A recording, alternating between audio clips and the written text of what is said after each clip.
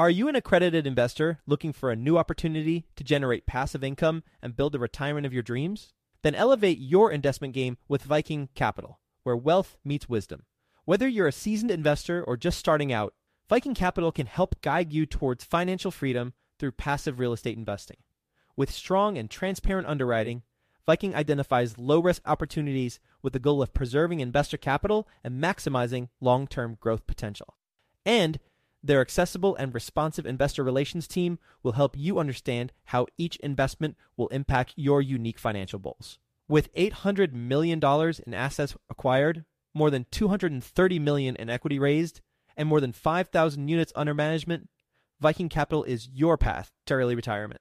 To learn about Viking Capital's latest investment opportunity, which is available for you right now, visit go.vikingcapllc.com/best.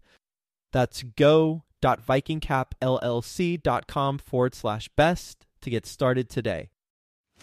Did you know that within a decade, women will hold $30 trillion in investable assets? Yet somehow only 19% of women reported feeling confident in selecting investments that align with their long-term goals. Our friends at InvestHer are out to change that. InvestHerCon is the #1 premier conference for women in real estate, and it's happening June 2nd through the 4th in Austin, Texas. InvestHerCon is not just another real estate conference. It's a transformational experience focused on real estate investing, business strategies, and self-care tactics, all designed to help women take control of their financial futures. Gain the knowledge and skills you need to grow your portfolio and build a sustainable business, all while connecting with over 500 women who are playing at the same level. To learn more and to get your tickets, visit InvestHerCon.com today and use the code 100BESTEVER to get $100 off your ticket. That's InvestHer, H-E-R, con.com, promo code 100BESTEVER to get $100 off your ticket. Quick disclaimer, the views and opinions expressed in this podcast are provided for informational purposes only and should not be construed as an offer to buy or sell any securities or to make or consider any investment or course of action. For more information, go to bestevershow.com. There's so many variables in commercial real estate. One, you can't rely on the broker's cap rate because they're often wrong. And two, you can't rely on one formula because of the variables here. Welcome to the Best Ever Show, the world's longest running daily commercial real estate podcast.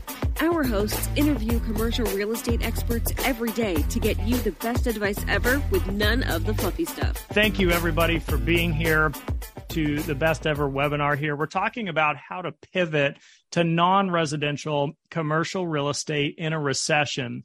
So your host today is Ash Patel, my friend and fellow co-host here at Best Ever. Ash has been a non-residential commercial real estate investor for over 10 years. He's purchased everything from office, retail, warehouse, mixed use, industrial, medical, and land. So he's sharing with us today the benefits of buying non-residential commercial real estate. And then we're going to jump into a live deal search at the end, or middle to end, with Ash. So it's going to be followed by a Q&A at the end. But what I want to say about that, just start submitting any questions you have now, and maybe we get to them throughout, or maybe we get to them at the end. So we're very flexible. We're very laid back. So just us two here today. So thanks again for being here. There will be a recording, FYI. If you're joining late or not able to join, we will have that. So with that, Ash, thanks for being here, man, and welcome. Yeah, Travis, thanks for that intro. Hey, Best Ever listeners, all the first-time listeners, thank you guys for joining. I know your time is very valuable. I'm going to do my best to give you as much value for your time as I can possibly do. I may talk fast. I don't want you guys to take notes. I want you to listen. There's only going to be one slide, and then I'm going to share my screen for the live deal searching. So please just pay attention. I will email everybody my notes if you want. A matter of fact, I will email everyone my notes, and this presentation will also be made available. The whole recording will be out there. Sit back, relax, enjoy. Do not take notes. Just listen. All right. So it's going to be me talking for a little bit, a live deal searching, and then Q&A. I would imagine a lot of you come from the residential or multifamily space. So I'm going to address a lot of you based on that. And I want you to, for a minute, imagine If one of your tenants comes up to you and says, hey, do you mind if I remodel the bathroom in this apartment? Or if your residential tenants in the single family house says, hey, I went ahead and got a quarterly service contract for the HVAC system. And matter of fact, if anything breaks on that, I'll just go ahead and repair it at my cost. So this is the world that I invest in. And I want to bring you guys into my world for 1 hour today. What will you learn today? You're going to learn to take the blinders off. What does that mean? A lot of you, when you drive by the house that has overgrown grass, the shingles are missing, or if you drive by an apartment building that maybe has a for lease sign on it, I would imagine a lot of you just hit the brakes, turn around, and okay, this could be an opportunity. This could be a deal here. At the end of today, I want you to do that for any asset class, whether it's a warehouse, a strip mall, an office building, or an apartment or a single family house. And the problem with doing that is you're going to be making a lot of U-turns. You're going to start asking your passengers to take over the control of the wheel. But I want you to take those blinders off and look at all real estate, not just residential. Again, I don't want you to take notes. We'll email this out to you. I'm going to give you a quick backstory about me and how I got to where I am today.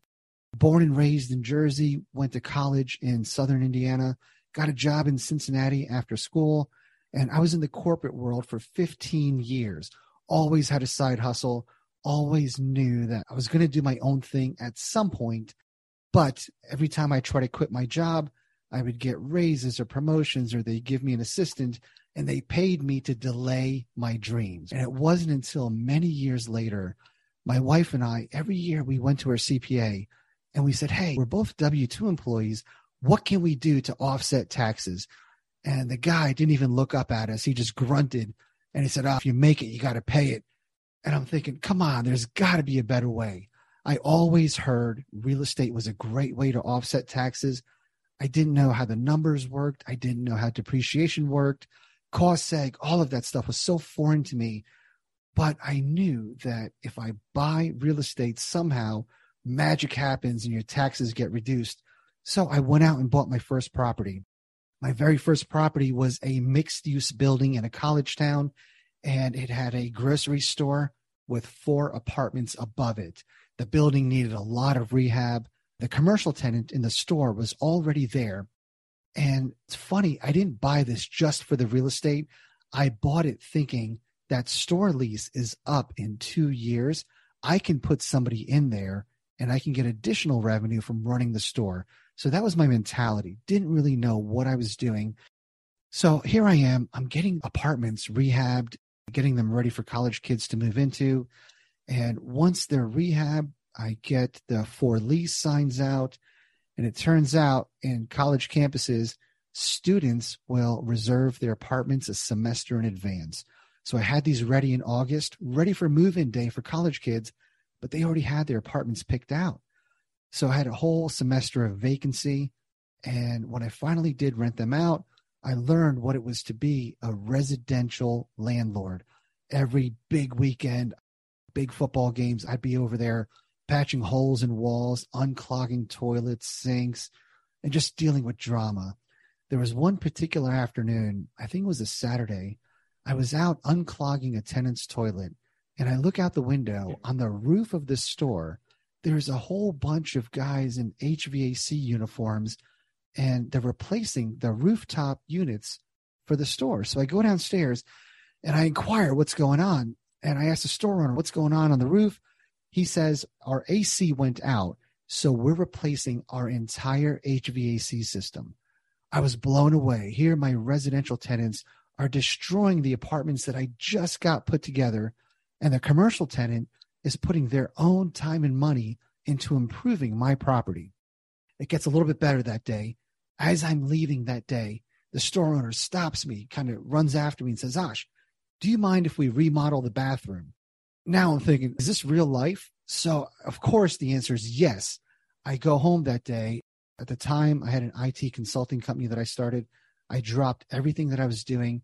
I became a full-time commercial real estate investor. And that first property was $230,000, probably another $30,000 into renovations, rehab. And that's how I got started. Since that day, I've gone on to do industrial, mixed use, all kinds of retail, warehouse, flex, restaurants, medical, ground up development. And I rarely buy fully leased properties. Like a lot of you, I'm doing value add. So I'm looking for those big home runs. And I'm going to, again, keep bringing you into my world. So why commercial? One of the reasons is there's a lot less competition. I know a lot of you guys have killed it in residential for so many years, but in today's environment, it's just becoming a lot more competitive. There's properties that constantly go into multiple offers. And we're not just talking about single family homes, multiple offers on apartment buildings. A lot of times deals are off market and there's still people competing for them. There's people that are putting down hard, earnest money on day one, money that they're not going to get back. There's institutional buyers competing for the same residential and multifamily deals that all of you are competing for. We've heard Redfin, Zillow, Blackstone, a bunch of private equity companies buying up entire neighborhoods or towns of real estate. And it's hard to compete against companies that just need to park money and they can afford to take losses that we can't. Cap rates have touched the 2s and 3s. They're going back up now, but that never made sense, right? When you've got assets at 2 and 3 caps, it's just people chasing deals because they have to deploy capital. So a lot of you, I'm assuming, are here today because it's gotten hard with multifamily. It's gotten hard with fix and flips, rehabs, residential. So again, stay with me and let's pretend we're going to start taking those blinders off and we're going to look at every asset class. We're going to become deal junkies. Everything is a potential deal. So why is there less competition in commercial? Hey, Josh, sorry to interrupt you, man. As I get these Q&A, everybody, if you joined a little bit late, please be putting your Q&A questions in at any point. If they're relevant at the moment in the conversation, I'll go ahead and interrupt Josh and ask them. Otherwise, we'll save them till the end. But you were just touching on cap rates, and we had a question just come in as you were speaking. I wanted to touch on it. Matt asks, will you be investing in multifamily when cap rates expand in the current recession and upcoming market to pick up good deals, or are you all in with non-multifamily commercial real estate, and why? Man, what a great question, Matt. So there's a two-part answer to that question. One, I have invested in multifamily for many years, but I've done it passively. I don't have a competitive advantage. I can't compete with residential, whether it's single family or multifamily. I can't compete with a lot of you people that have been doing this for years. You guys and girls have your teams built out. You've got your systems in place. I'd be starting from scratch and I have no competitive advantage. So I would rather invest in a lot of you doing great deals when multifamily comes back down and the returns are a lot higher. When I started investing in multifamily passively years ago, we were hitting 26, 28% cash on cash returns upon sale, or IRR. Today, those returns have just gotten so much lower, and the returns with commercial, and everyone, when I say commercial, I mean non-residential commercial, the returns are just so much higher for us now. So yes, I am opportunistic. I also don't have blinders on. If I see a multifamily deal, I'll write down the number and shoot it over to somebody that's in that space. So the answer is yes, but I chase high returns. So if the stock market crashes, I'll put a bunch of money into stocks. I'm just opportunistic. Great question. Thank you for that. All right. So why is there less competition in commercial? The biggest reason is mindset. So many people think it's too hard. It's too expensive. I don't know anything about commercial. And there's too much risk. So let's address those, because I would imagine a lot of you have the same barriers, and it's all mindset. So too hard. Yes, there's a steeper learning curve. There's not a lot of good books written on commercial real estate. I try to find YouTube videos. There's not much out there. There's almost no masterminds on commercial real estate. When you look at multifamily, LinkedIn, my emails are flooded with multifamily boot camps. There's so many good books. Joe Fairless wrote the Bible on multifamily syndication. I can't tell you how many people that I've interviewed that literally read his 400-page book and have become successful multifamily syndicators. We don't have that for commercial. The masterminds, the conferences. There's one conference really for commercial. It's ICSC, International Council on Shopping Centers. Very high level, very specific niche. So how do I learn commercial real estate if there's nothing out there to learn from? One great option, and I did a solo Beyond Multifamily podcast on this, and it's purchase a mixed-use building. I'll dive into that at a very high level. Mixed-use buildings are like the very first property that I bought. Typically, the first floor is retail, office, second, third, or however many floors are apartments. Why do I tell you to pivot into mixed use? It's one of those asset classes that nobody likes. Well, what does that mean? Commercial guys and girls don't like them because there's a residential aspect to them. Residential people don't like them because the commercial scares them. The mindset, right? The fear. Well, again, let's continue to address that. Why is it? When there's a mixed use building on the market, it often sits there for so long. I'll give you a quick story. I owned a building, and it was a mixed-use building right next door. Another mixed-use building came up for sale. We had a restaurant, and I was going to buy the building next door, use the first floor as an event center. Didn't really care about the apartments, maybe make them into Airbnbs. I offered $165,000 for this property, and they wanted $190,000. I didn't want this property bad enough. So I let it go. This was on the MLS for 6 months. I get a call from a residential investor friend of mine about a month later, and he says, Ash, I wonder if you'll help me evaluate this commercial building. So sure, tell me the address. He tells me the address, and I knew the building very well. I told him everything I know about it, and I sent him my due diligence materials. And I said, are you going to buy it? He said, no, the commercial scares me too much. And I said, well, hold on. The residential scares me, so why don't we partner on this? He wanted nothing to do with it because of the commercial. But out of curiosity, I asked him, if this was just 4 apartments, same shell, same location, same exterior, just kind of chop off the first floor, drop the building down, what would you value this property at? And his answer was ARV would be $280,000 or $290,000. And my jaw dropped. You could buy this building for $165,000, $170,000. And I said, hey, look, knowing that, I'll probably buy it. Would love to partner on this with you. He wanted nothing to do with it. So buy the building for $150,000 and appraised at $490,000, I think, ARV. And again, this mixed use building sat stale for 6 months. Nobody wanted it. The residential people, too scared of the commercial. If this was just 4 units, there would have been a bidding war. It was a great location. A 4-unit apartment building does not stay on the market for 6 months. It doesn't stay on the market for 6 days. Everybody chases these and overbids, and it's crazy. So I really implore you, if you're at all interested in commercial, even if you're not, there's huge returns in mixed-use buildings, and the apartments will more than pay for all of your debt. The commercial is just typically all profit. And it's a great way for you to pivot into commercial with having a safety net. Does that make sense? There's a question, Ash. Appreciate you sharing that. The question came in, are there more ways to add value in multifamily or non-multifamily commercial real estate? Great question. Hands down, commercial real estate or non-multifamily. And we will cover that in here in just a second. So too hard. Again, dive into mixed use. Great segue. A lot of older cities have mixed use buildings. Too expensive. I can find you commercial buildings that cost less than the average residential home in your area. They're out there. You don't have to buy a $3 million commercial building to get started.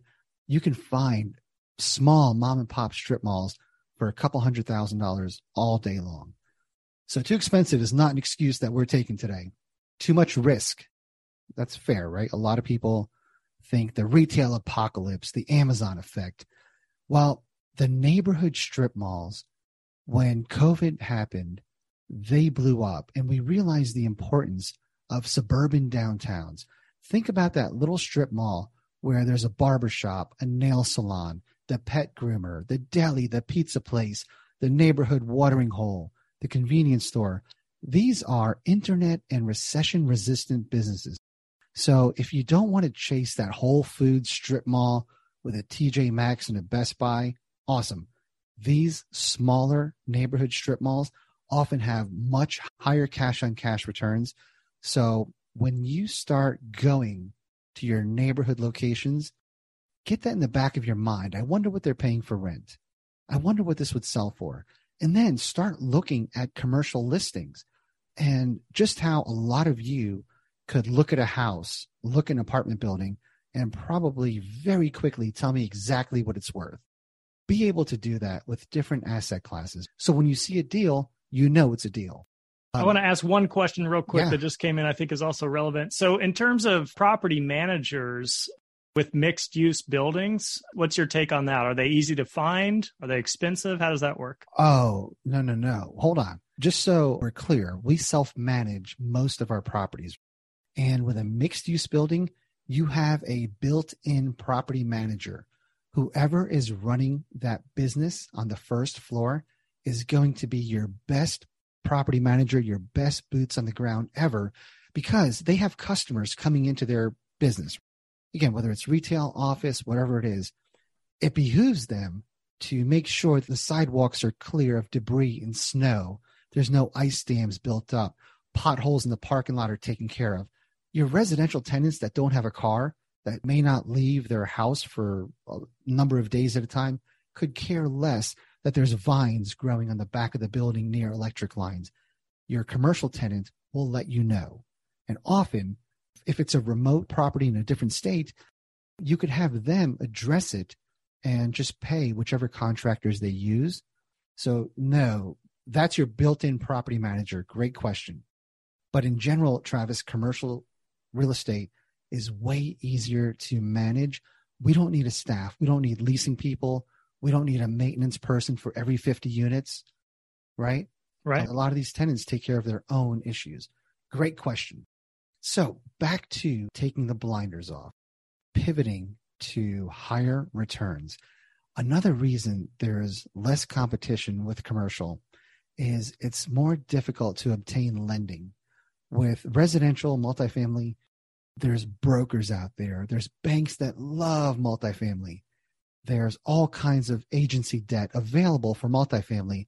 With commercial deals, that mixed use building that you all are going to go look for, the only people that will finance those are local lenders. Your Bank of America, Chase, they're not going to touch a mixed use building, especially one that's 100 years old that needs rehab. Even some of your regional banks won't touch those deals. You have to find a local lender or a community bank, somebody that's within a 2-3 mile radius of that location, and their portfolio loans. The deals that we do, the originating bank typically keeps the loan on their books for the life of the loan. They don't sell your loans like your residential mortgages, right? So for us, lending is all about relationships, whereas residential and multifamily, it's all about the best rate. You guys are okay paying a broker 1 or 2 points to get the absolute best deal out there.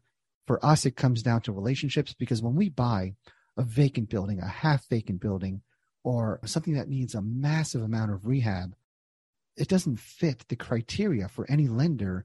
So we have to have relationships with lenders. Some of the benefits of commercial real estate. I'm going to share my screen here, Travis, if that's okay. Sure. All right. This is the only slide. And again, I put this up there because I don't want you guys writing stuff down.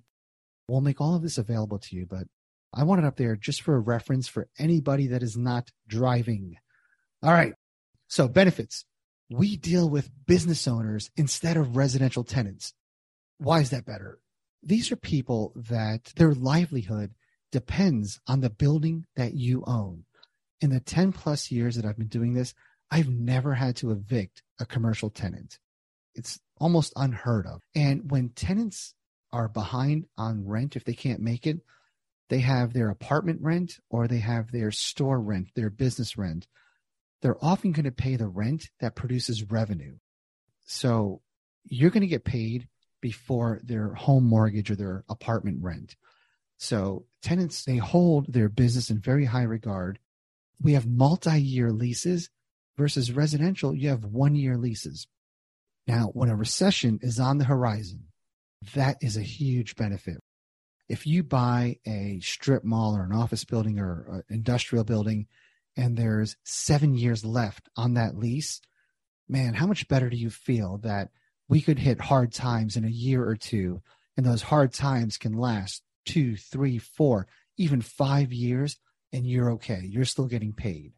So when it comes to a recession and unshaky economic futures, having those long-term leases is incredibly important. That brings up a good point, Ash. We got a question that just came in that's relevant here. So what's your typical hold period and why? Yeah, that's a great question. When I started, I was like a lot of residential people that I talked to, buy and hold forever, live off that passive income, accumulate doors, units, whatever. But then I learned as I got into this business over the years, when you can add 80% of the value, 80% of the upside to an asset, sell it, move on to the next one. So at the end of the day, the one metric that doesn't lie is your balance sheet, your net worth. Our goal is to increase that net worth as fast as we can, as high as we can. And if you do the math, the numbers speak for themselves. Holding on to a deal, trying to save up money and buy the next deal, saving up your passive income to buy the next deal, it's not the fast track to growing your net worth if you compare that to adding 80% of the value to an asset, selling it, doing that all over again. So us value add investors, that's what we're good at, adding value. We're not good at buying and holding. We know how to add value, so why don't we add value as much as we can? So that's the answer to that question. As soon as you can extract most of the value out of an asset, sell it, buy a bigger asset, or buy multiple assets. It's a great point. And short plug for the Best Ever Roundtables. We had this discussion, and I've actually made an episode on passive investor tips. I like to call it the velocity of capital, and I'm 100% in alignment with you. I use this example of I'm a full-time passive investor. I invest like Ash in the multifamily space passively, hands off. And I've been in deals for years and years and years where each year our cash flow is ticking up, let's say 1%. So I'm sitting on some deals this year that are cash flowing 14, 15, 16%, which sounds amazing. But if you go back to the value add model that Ash is talking about, and I put in $100K and that deal sells early in 2 or 3 years, and I reinvest it in value add, 2-3 years later it sells and I reinvest again, my results are so far off. It could be a 2 to 3x example compared to just holding on forever. So great points. And of course, the older a property gets, the more capital it requires. So there's going to come the day that the roof needs replacing again, and you've got to start influxing more capital to keep it running. So didn't want to take too much of that heat, but that's a great point. Appreciate you sharing that. Yeah. And let's reiterate what Travis said again. The one number that doesn't lie is your bottom line, your net worth, your personal financial statement. The numbers that can be manipulated are number of doors, passive monthly income. Again, you can be over leveraged, get more doors, achieve your goal. But if that's not increasing your net worth, it's not accomplishing your goal. So for everybody that has the goal, I want 100 doors by the end of this year, I want 1,000 doors in 5 years, go ahead, keep that goal, but please add a net worth goal to that. It's so important because that net worth needs to be moving up every year. And again, it's the one metric that never lies. So yeah, great question. Back to the benefits of commercial real estate. We talked about multi-year leases versus residential leases are 1 year, and that in a recession, you could ride them out. In addition, when a tenant's going to leave in their lease, oftentimes they have to give you 180 days or 90 days advance notice. So you now have several months to market that space for the next tenant. And ideally, you should not have any gaps at all. As soon as one tenant leaves, the other one should be ready to move in. In your leases, places have to be rental ready. We don't do turnovers like residential people where there's a crew that comes in, paint, carpet, all that stuff. The commercial tenants will do all of that on their way out. Tenants improving your buildings, we talked about that. Tenants doing their own build outs. I can't tell you how many times we've given people just a blank box, plywood floors, primed walls, and they've transformed them into incredible salons, churches, restaurants, and they do it on their dime. It's the most amazing thing to watch, where a business owner comes in and just adds so much value to your building. Commercial tenants are much easier to manage. We touched on that a little bit with the mixed use commercial tenants. But again, you're dealing with business owners. They're going to take care of the exterior. They're going to make sure your property is presentable for their customers. When lights go out, often they take care of it. You don't even hear about it. In a lot of the leases, it can be built in where they're responsible for all of the maintenance, all of the snow removal, all of the landscaping. They're responsible for HVAC repairs. So there's varying levels of tenant and landlord responsibility with commercial real estate. We're also not bound by rent comps. And what does that mean? So back to the original question that I didn't answer at the time, Travis, can you add value easier to multifamily or commercial? And the answer is by far commercial. Let's look at multifamily. If you have a Class A building and there's other Class A buildings around you, let's say a one-bedroom rents for $1,000 per month. What can you possibly do to increase that rent to $1,200? Maybe put washers and dryers in each unit, do the renovation. It's already Class A, dog park, covered parking. You can only push those rents so far. With commercial property, you can take a block building with a metal roof that's vacant, or maybe has a mom and pop convenience store in it. If you sign a 10-year lease to a Dollar General, you've added over $1 million in value the day that you sign that piece of paper. So with commercial, we're buying quality of tenants. We're buying lengths of leases. I want to draw a quick parallel here for any multifamily folks tuning in, because that's what I primarily focus on. So everything you're discussing and describing to me as a parallel in multifamily is more like an opportunistic play. So to Ash's point, you have A class, new construction, luxury, high end. You have B class and C class, value add, pre-existing. And then you have what's sometimes referred to as opportunistic. Maybe there's a property that's 400 units, but it's only half filled up because there's some major problems. So it's kind of higher risk, but higher reward. In some cases, Ash, maybe not so high risk in what you're describing, but you're coming in, you're getting creative, and you're completely turning something around with potentially a lot of equity upside instead of just trying to push those average rents from $1,000 to $1,200, to your point. Yes. And keep in mind, I am very, very conservative. I turn down so many other deals that other people jump on. If I turn something away, I'll often hand it off to somebody and they'll absolutely jump on it and be grateful. I'm pretty risk averse. I'm conservative. So I'm looking for those unicorn deals, but I'm not very risk tolerant. So just keep that in mind. I'm not just shooting from the hip on these deals. So back to the length of the leases and the quality of the leases. Now that Dollar General we hypothetically spoke about, if it's a fresh 10-year lease, anybody in this country would buy that deal. They don't even care where it is or what it looks like because they're buying an income stream. It's a revenue stream, right? And it's a triple net lease. If there's 1 or 2 years left on that lease, it's high risk. You're getting a lot lower sale price on that sale because if they don't renew, you're back to having a $300,000 building. So length and quality of the leases is very important.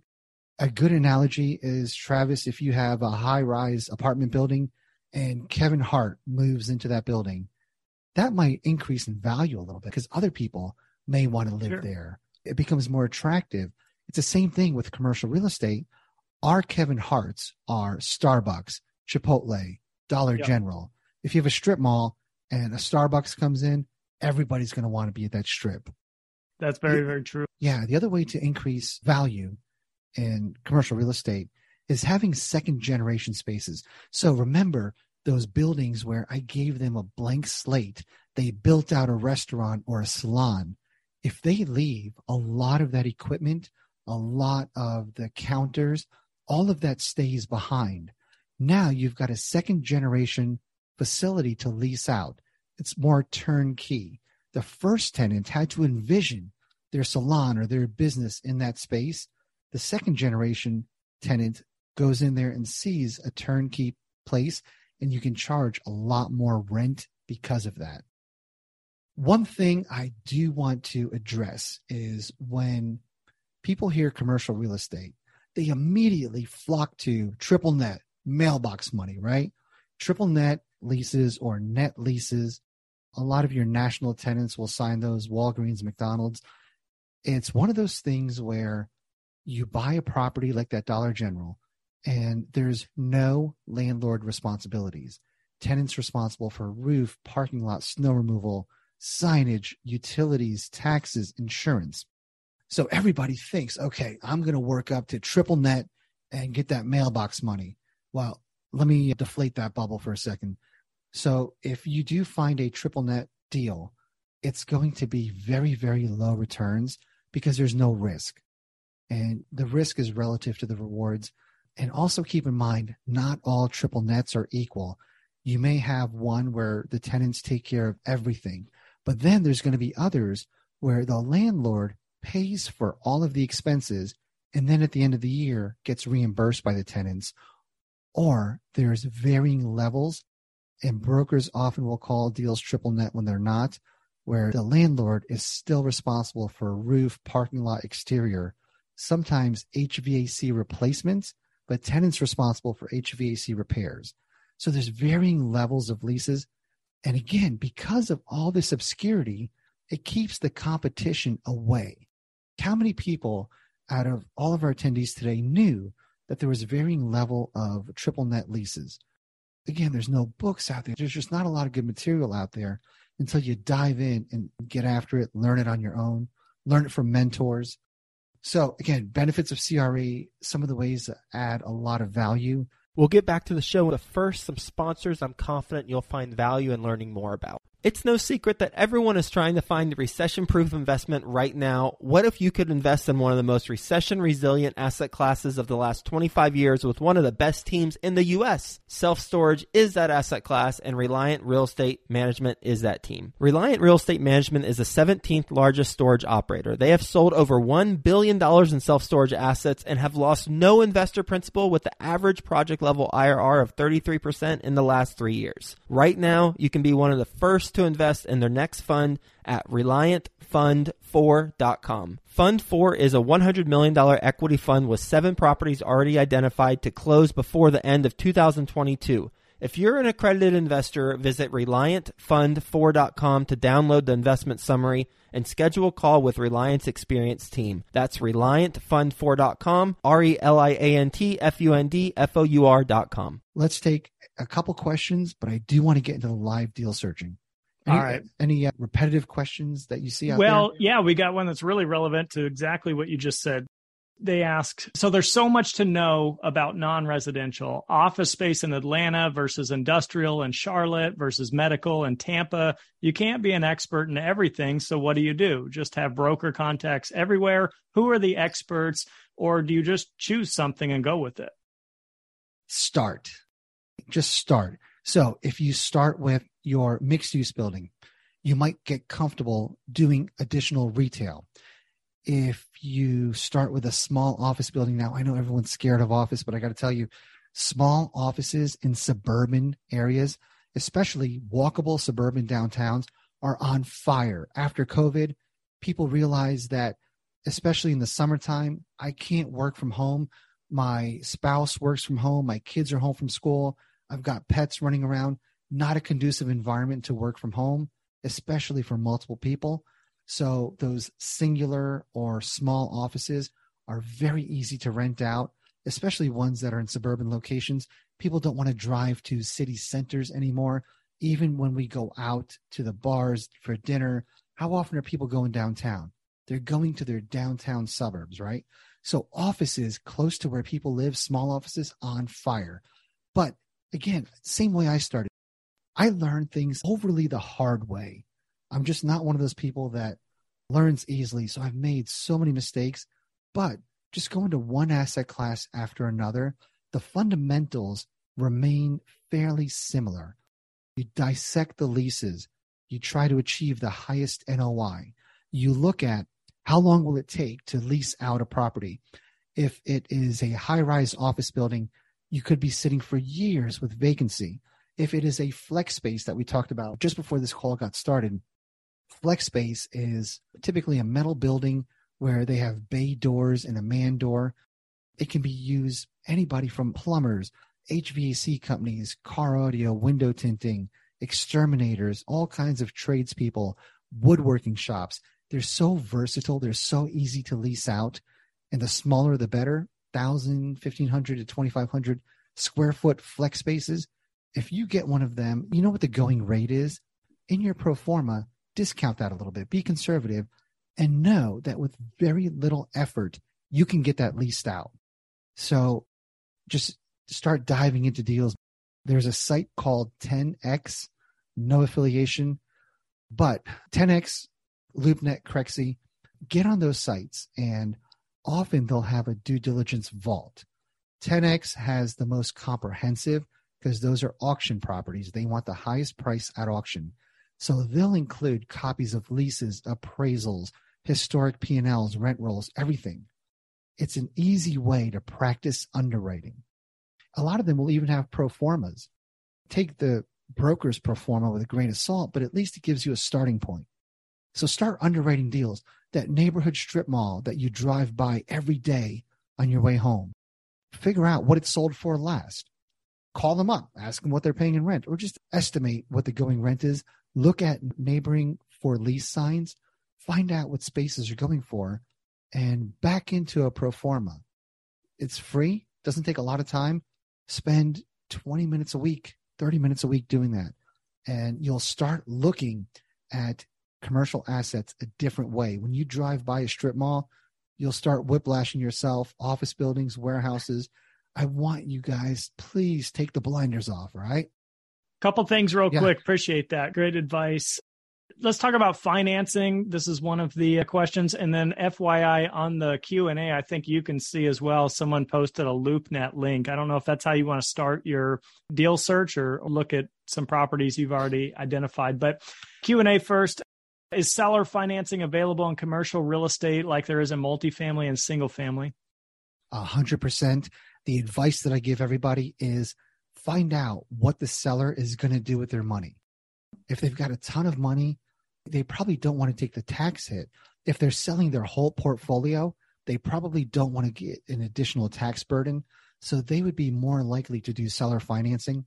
We had a crazy story where a lady had listed her commercial property for sale. We asked her what she was going to do with the money, and she had to close within 25 days on the commercial property. It was off market. It wasn't listed, sorry. And she said she wanted the money to buy a house in North Carolina, in Hilton Head. And we're like, okay, we can't get a commercial deal done in 25 days, but we can buy that house for you in Hilton Head and essentially hold the note until we pay off the commercial deal, until we get that transaction done.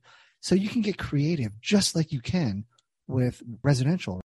And the higher the dollar amount, the more taxes people are paying. So there's so much more opportunity for seller financing. And also, seller financing to commercial real estate investors is not that much of a foreign concept as it could be to a lot of residential people.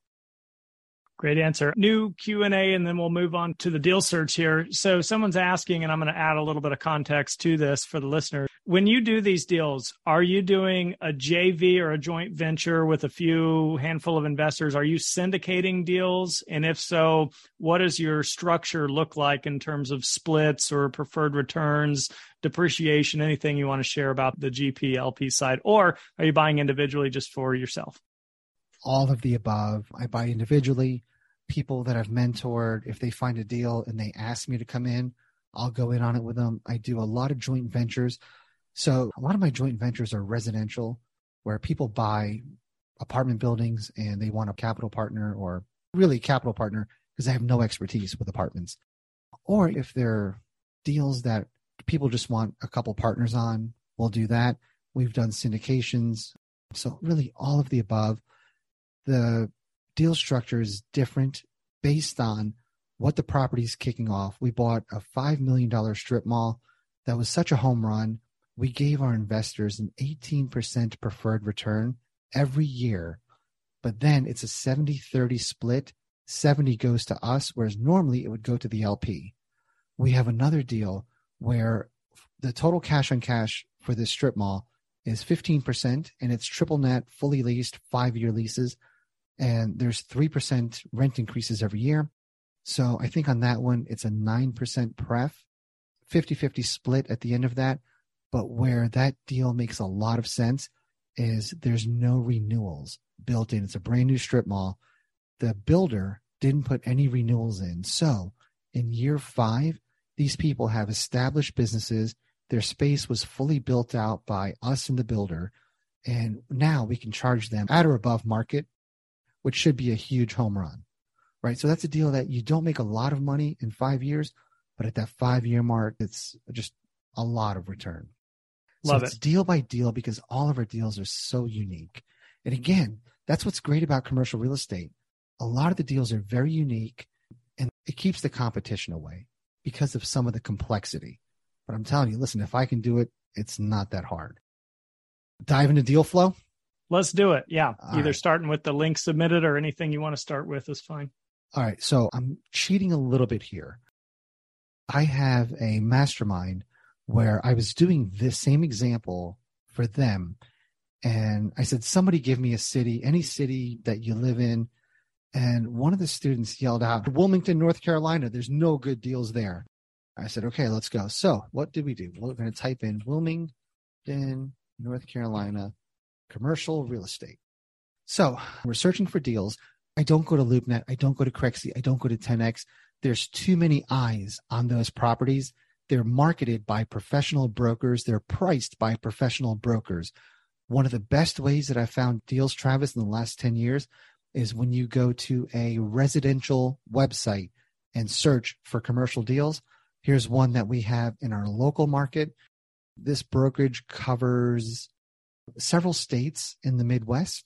So if we go to this residential website and they change their site, often on residential websites, you can search by commercial deals.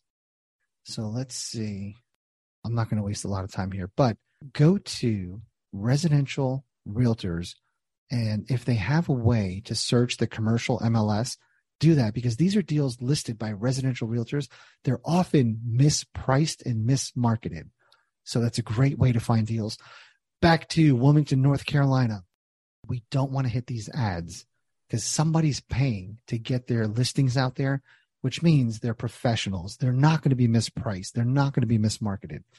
CBRE, professional broker. We don't want them. LoopNet. Sorry, there's too many eyes on those deals. CoStar, same thing. Now we're going to the non-sponsored listings. Again, we have LoopNet. We have something called MWM Real Estate. Cool. This looks like a little boutique real estate firm. We go to property search and they've got commercial and residential property. We are going to do a for sale and let's focus on retail. All right. So first thing we have $1.2 million for 6,600 square feet.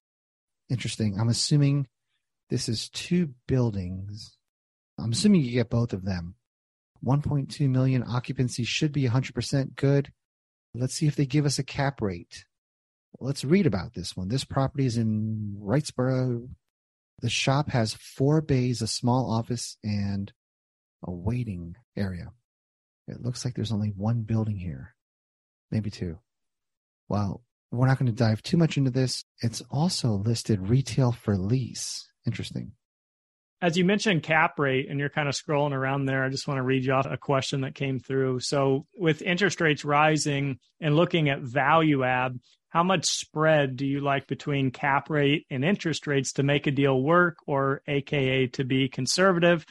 This person asking would like to have a property that cash flows as is to satisfy passive investor goals while taking advantage of value add component to capture upside later on. Do you look at the spread between interest rates and pro forma cap after you add value to determine if you're going to take down the deal? Yeah, Travis, the only way you can apply a blanket formula is if it's on triple net properties. So if we look at this Dollar General right in front of us, let's assume they have 10 years left on their lease, then yes, that spread can be a formula that you can use repetitively to find good deals. But there's so many variables in commercial real estate. One, you can't rely on the broker's cap rate because they're often wrong. And two, you can't rely on one formula because of the variables here. So let's see what we have here. Good. Dollar General, it's occupied. Obviously, single tenant, 10,000 square feet. All right, so this is at a 6 cap. I'm going to assume there's 6 years left on the lease. And they have 4 5-year options. Okay. So if you buy this for $1.4 million, you're going to hope that they continue to renew their options, because if it is 9,000 square feet, so $100 a square feet is $900,000.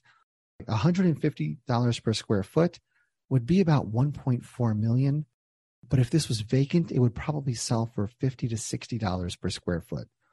So this is a big risk. Yes, for 6 years, you get guaranteed payments. But if they choose not to renew, or upon renewal, if they say, we'll renew, but we want a discount in rent, they can certainly do that. So for me, this is too big of a risk. I would not do this deal.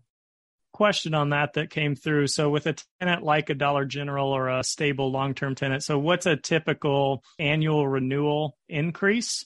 And what are your thoughts on inflation being 8-9% and how that factors into a long-term lease with lower than that amount for a lease renewal every year? Yeah, great question again. So right now we're building in 6% renewals annually, and we might get some pushback, might drop it down to 5 or 4%. Historically, it's been a 3% annual increase, but with inflation, and we have long-term leases. So when you have long-term leases with built-in renewals, you have to have those increases because of inflation. Now, if you want to cut your tenants a break, and if that 6% increase ends up meaning they're paying above market, I would cut that back a little bit. You don't have to enforce that. Right. So let's keep going. Here's another Dollar General. Same square footage, but $400,000 cheaper. My guess is they have less years remaining. We have no details. Very busy location, upgraded exterior. They don't give us a cap rate. They don't give us anything. That's so the $400K discount. That's why. Yes. So you don't know what you're buying. This is what numbers of years remaining on a national tenant lease does, right? Let's keep going. We have a restaurant for $2.2 million. Looks like a very specific niche. We'll avoid that. A 5,000 square foot strip center. Okay. Let's see how much occupancy they have. 100%. And it is 5,000 square feet for how much money? $1.25 million. So half the size of the Dollar General, but about the same price as the one with 6 years remaining. Why is that? Okay, so no details, right? Now let's think about this for a second. We don't know the occupancy of this because this broker gave us nothing. Most people, when they're browsing for listings, next, this listing sucks. There's no details here. There's 12 photos. Let's see what they have. Perfect. A for lease listing. That's on the broker's photo. Horrible marketing. Now we know this property is mismarketed. Shame on the broker, but call this number. This could be a deal. So we have some vacancy. When you call that number, let's see how receptive they are. If they don't call you back for 3 or 4 days, if they don't call you back at all, you know that one of the reasons it might be vacant is because nobody's paying attention. They're asleep at the wheel. And you know that maybe with a little bit of marketing, a little bit of attention, you might be able to fill this spot. So these are the properties that you want to call on, because a lot of people will just bypass this. 5,000 square feet for $1.25 million. Someone's asking us, is there an underwriting template that you'd recommend to get started? Where can I get a copy if so? Yes. If you guys are okay with receiving an email from me with the notes, I'll include the template as well. And I'll give everybody my personal email address. It's Ash, A-S-H, B as in boy, Patel, Ash B Patel @gmail.com. Happy to hear from any of you guys. If there's things that you want me to dive into more on these Beyond Multifamily podcasts, please let me know. So here's the deal. And again, fair disclosure, I found this one earlier, but let's dive into this one. 34,000 square feet. And I know nothing about Wilmington, North Carolina. Couldn't point it out on a map. If you told me, I could point out North Carolina. But $1.6 million, 2.4 acres. These guys list a 10.12% cap rate. So we have way more square footage than anything that we've seen previously on this site, and in line with the other prices. So let's dive in and figure this one out. 11 photos. So this looks like it's an entire block. Again, why would a broker do this? Put a for rent sign on their listing. Again, this is telling us it's mismarketed a little bit. A Napa Auto Parts. Awesome. National tenant, right? So hopefully Napa Corporation signed this lease. So it is a corporate guaranteed lease. And we have a quick and chicken. We've got a fast tax. We've got some mom and pop businesses, a single family house. Okay, so the single family house is right here, tucked behind this strip mall. Weird. So this is that flex space that we were talking about earlier. You have this retail up front, a single family house. This is your on-site property manager right there. And I'm going to call this flex space or storage space. This is weird. And it looks like there's a demarcation line here. So this was probably built afterwards. Awesome. Rent this out separately. Again, how many landscapers and tradespeople do we know that would love to get a spot like this? And look, right here, there's some trucks here. My guess is some kind of contractor is occupying the space. That's great. Having a semi-trailer here gives you an idea of the size of this parking lot. All right, so we have not much information at all on this, but we know that there's a Napa there. So how do we dive into this deal? So let's do this. We want to see how well marketed this deal is.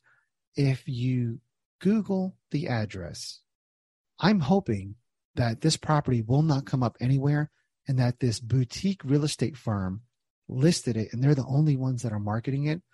But when we do a search for that address, if MapQuest comes up and Waze comes up, it's not marketed. LoopNet, let's see what they have. Retail property for sale. Is this on LoopNet? 1.6 million. It is marketed. But again, the same lack of information. Okay, home life care. That's good. Napa. And there's that house again. So let's do this. Let's dive in a little bit deeper. A lot of parallels here, Ash, to my wife and I just bought a couple cars. When you think about marketing in a similar way, you know, if you go to a dealership, you've got the markup, you've got lack of discounts. You're not these days going to be able to really hardly negotiate anything. So it's like you're looking for the vehicle that's the mom and pop owner that's listed in one place, like maybe on Craigslist or something outside of the city. And then you're going to go there and try to negotiate and be a little opportunistic and creative with the deal. So same parallels apply, I think, in the real estate space. I agree. Here's our house, right? $80,000 house. It's a 3-bedroom, 1-bath, 1,500 square feet. Let's see if it's sold. This is on Zillow. Sales. Where's sales? Some of my residential people help me out. Where does Zillow? Sometimes it's under the property tax area, the price history. You're somewhere. You're close. Okay, so look, there's a listing for rent, okay? $850 for rent. So, hey, that's beyond the 1% rule. See, I know a little bit of residential. So, look, let's agree. This is valued at $80,000, right? Cool. But now, here's why I like Zillow. It very quickly gives you parcel lines. So this was that Napa Auto Parts. And that Napa looks like it's parceled separately. So if we go to Crexi and type in Napa Auto Parts. Yeah. Okay. Let's see what kind of cap rates they're selling for. National company. Here we go.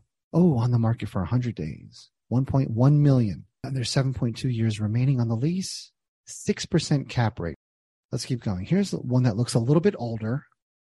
And look, I think the footprint that we have in our listing is bigger than this. And it's at $1.6 million. So they're asking $1.6 million for that whole block that we just saw. And here's a Napa with how many years left? It's at a 5.6% cap rate. Corporate lease. Oh, come on. How many years left? I don't think they tell you. Let's keep going just a little bit more. So this Napa is for $1.6 million. Let's find another older, crappy Napa. Here we go. $1.1 million. They have 3 locations. I can't imagine they're selling them all for that much. Let's skip this one. All right. Oh, look at this. This is a weird Napa. Look at this. Our plaza comes up. What are they doing here? Interesting. Retail center anchored by Napa Auto Parts. Do they give any more information? 34,000 cars per day, which is good. Okay. Let's dive into a Google Street View. As we're pulling this up, everybody attending, appreciate you hanging out here. We're a little past the hour. Appreciate you still being online. So if you want to go ahead and dive into any Q&A, go ahead and submit those. And Ash, maybe we'll do like a quick fire round. Just keep short, simple, and brief right guys, after I'm you're sorry. done Listen, this. I get excited when I see this kind of stuff. Okay, so Google Street View, they took a picture June of 2022. The center does not look bad. It does not look neglected. Where's my, okay, so there's some vacancy. No, maybe not. Everything looks fully leased here. Oh, here we go. For rent. Okay. An end cap for rent. Weird. Let's look at a historic view, right? Let's go back to 2018. And we have some of the same tenants. The chicken place. Okay. Napa is still there. Okay. So it looks like Napa had expanded at some point. And here we go. Okay, cool. This used to be East Carolina Computers. And Napa had this dated facade here between 2017 and 2018 and 2022. Napa freshened up their front and they took over more space. Look, this is great. If you're going to parcel off that Napa, you can say they've already expanded their footprint. They've redone their facade. And that shows a commitment to that space. So somebody dive into this deal offline, man. I like this. $1.6 million for a city block. And you could probably sell that Napa, even if you sell it for 700-800 pennies on the dollar. You're now only into the center for $800,000. That's commercial real estate, guys. Awesome. Let's do a quick fire round. Appreciate that. And start with thoughts on medical real estate is the first question. Medical is on fire. I did a solo Beyond Multifamily podcast on this, Travis. Medical is on fire because when do you ever see a doctor's office have a going out of business sale? They don't close. They trade at such low cap rates. And one of the ways to find deals in medical is in your own areas. Look for those regional medical groups, the orthopedic group, the podiatry group, the regional optometrist group. They're not a national tenant, but you know if they have 6, 7, 8, 9, 10 locations and they have a corporate signed lease, they're not going out of business. And the beauty is if a medical tenant decides not to renew their lease, you can get a replacement medical tenant just like that. Imagine a dentist leaving. All the plumbing is there. The electric is there for the chairs. If they leave, there's so many customers used to coming to this location once every 6 months. You can get another dentist in just like that.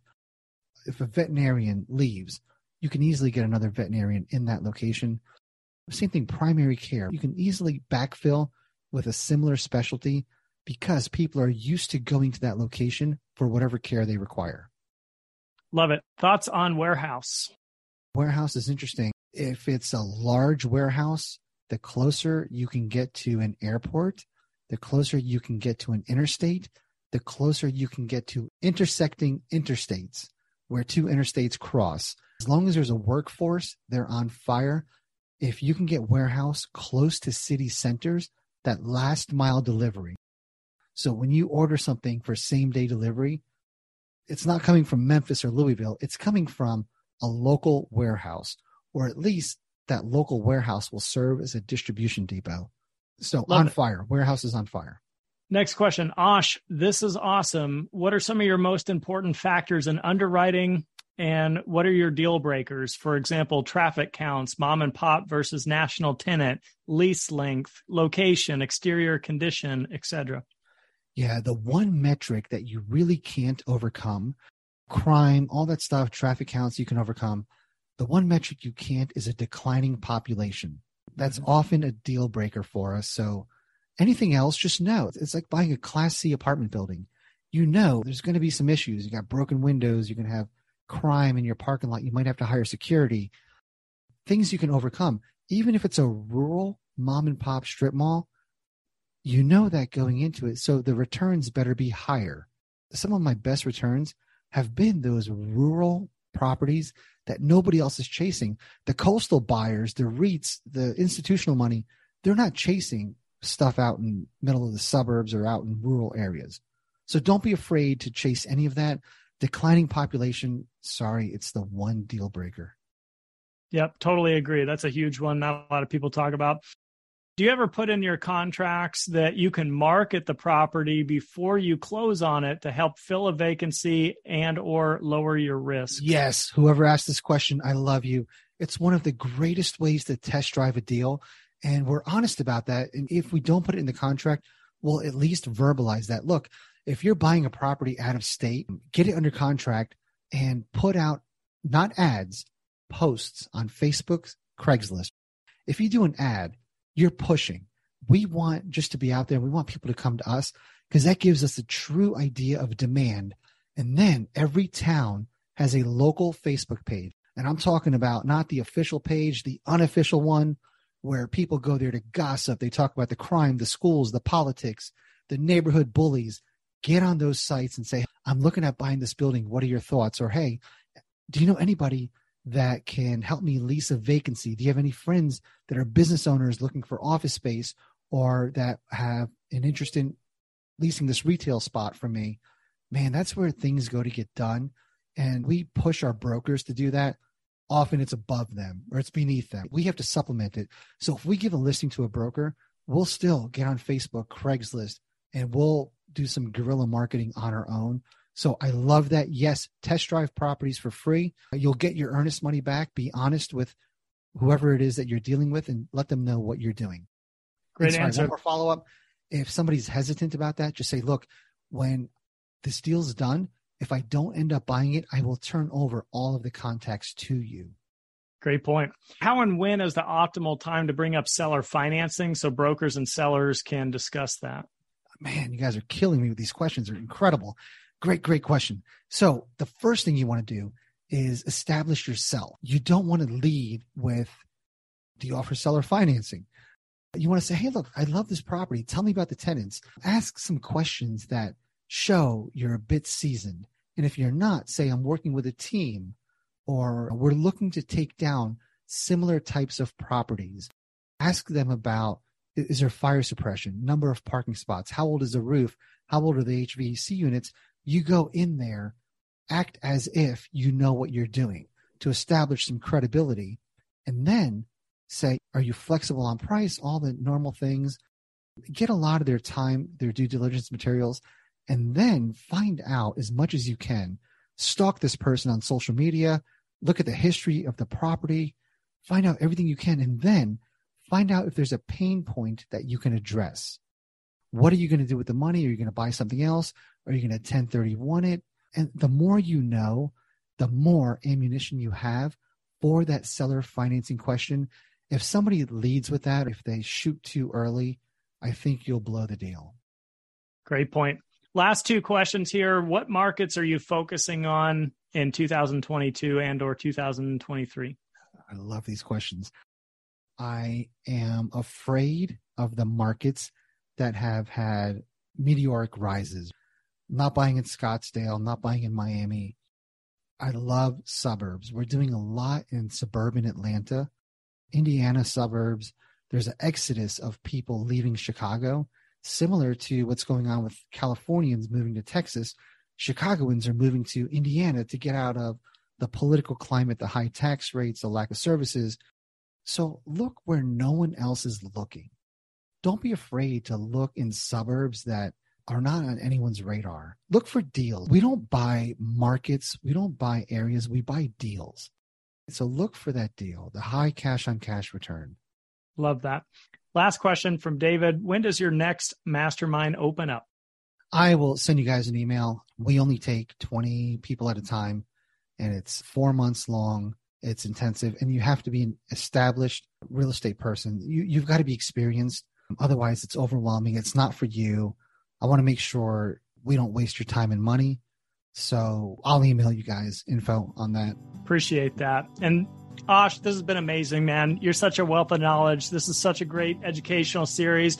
Everybody, thanks for hanging out till the end. We almost retained a full retention rate all the way through, even though we're over an hour and 15 into this. So again, if you join late or want a repeat of this, we're going to have the recording. Ash is going to reach out with the details that he discussed. So just want to thank everybody once again. This was how to pivot to non-residential commercial real estate during a recession. I'm your moderator, Travis Watts. Your host has been Ash Patel. Have a best ever week, everyone. Any closing thoughts, Ash? Yeah, Travis, you were awesome. Thanks for doing this with me. And to all of my best ever listeners, guys, thank you.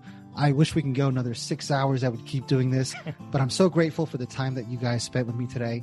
Hope you got a lot of value out of it. And remember, please take the blinders off, right? Start looking at deals that are outside of your comfort zone. Push yourself. There's different times coming. There's different asset classes that might become very appealing, that might have great returns. So get rid of those blinders. Start looking at everything. Guys, thank you. Thanks, everyone.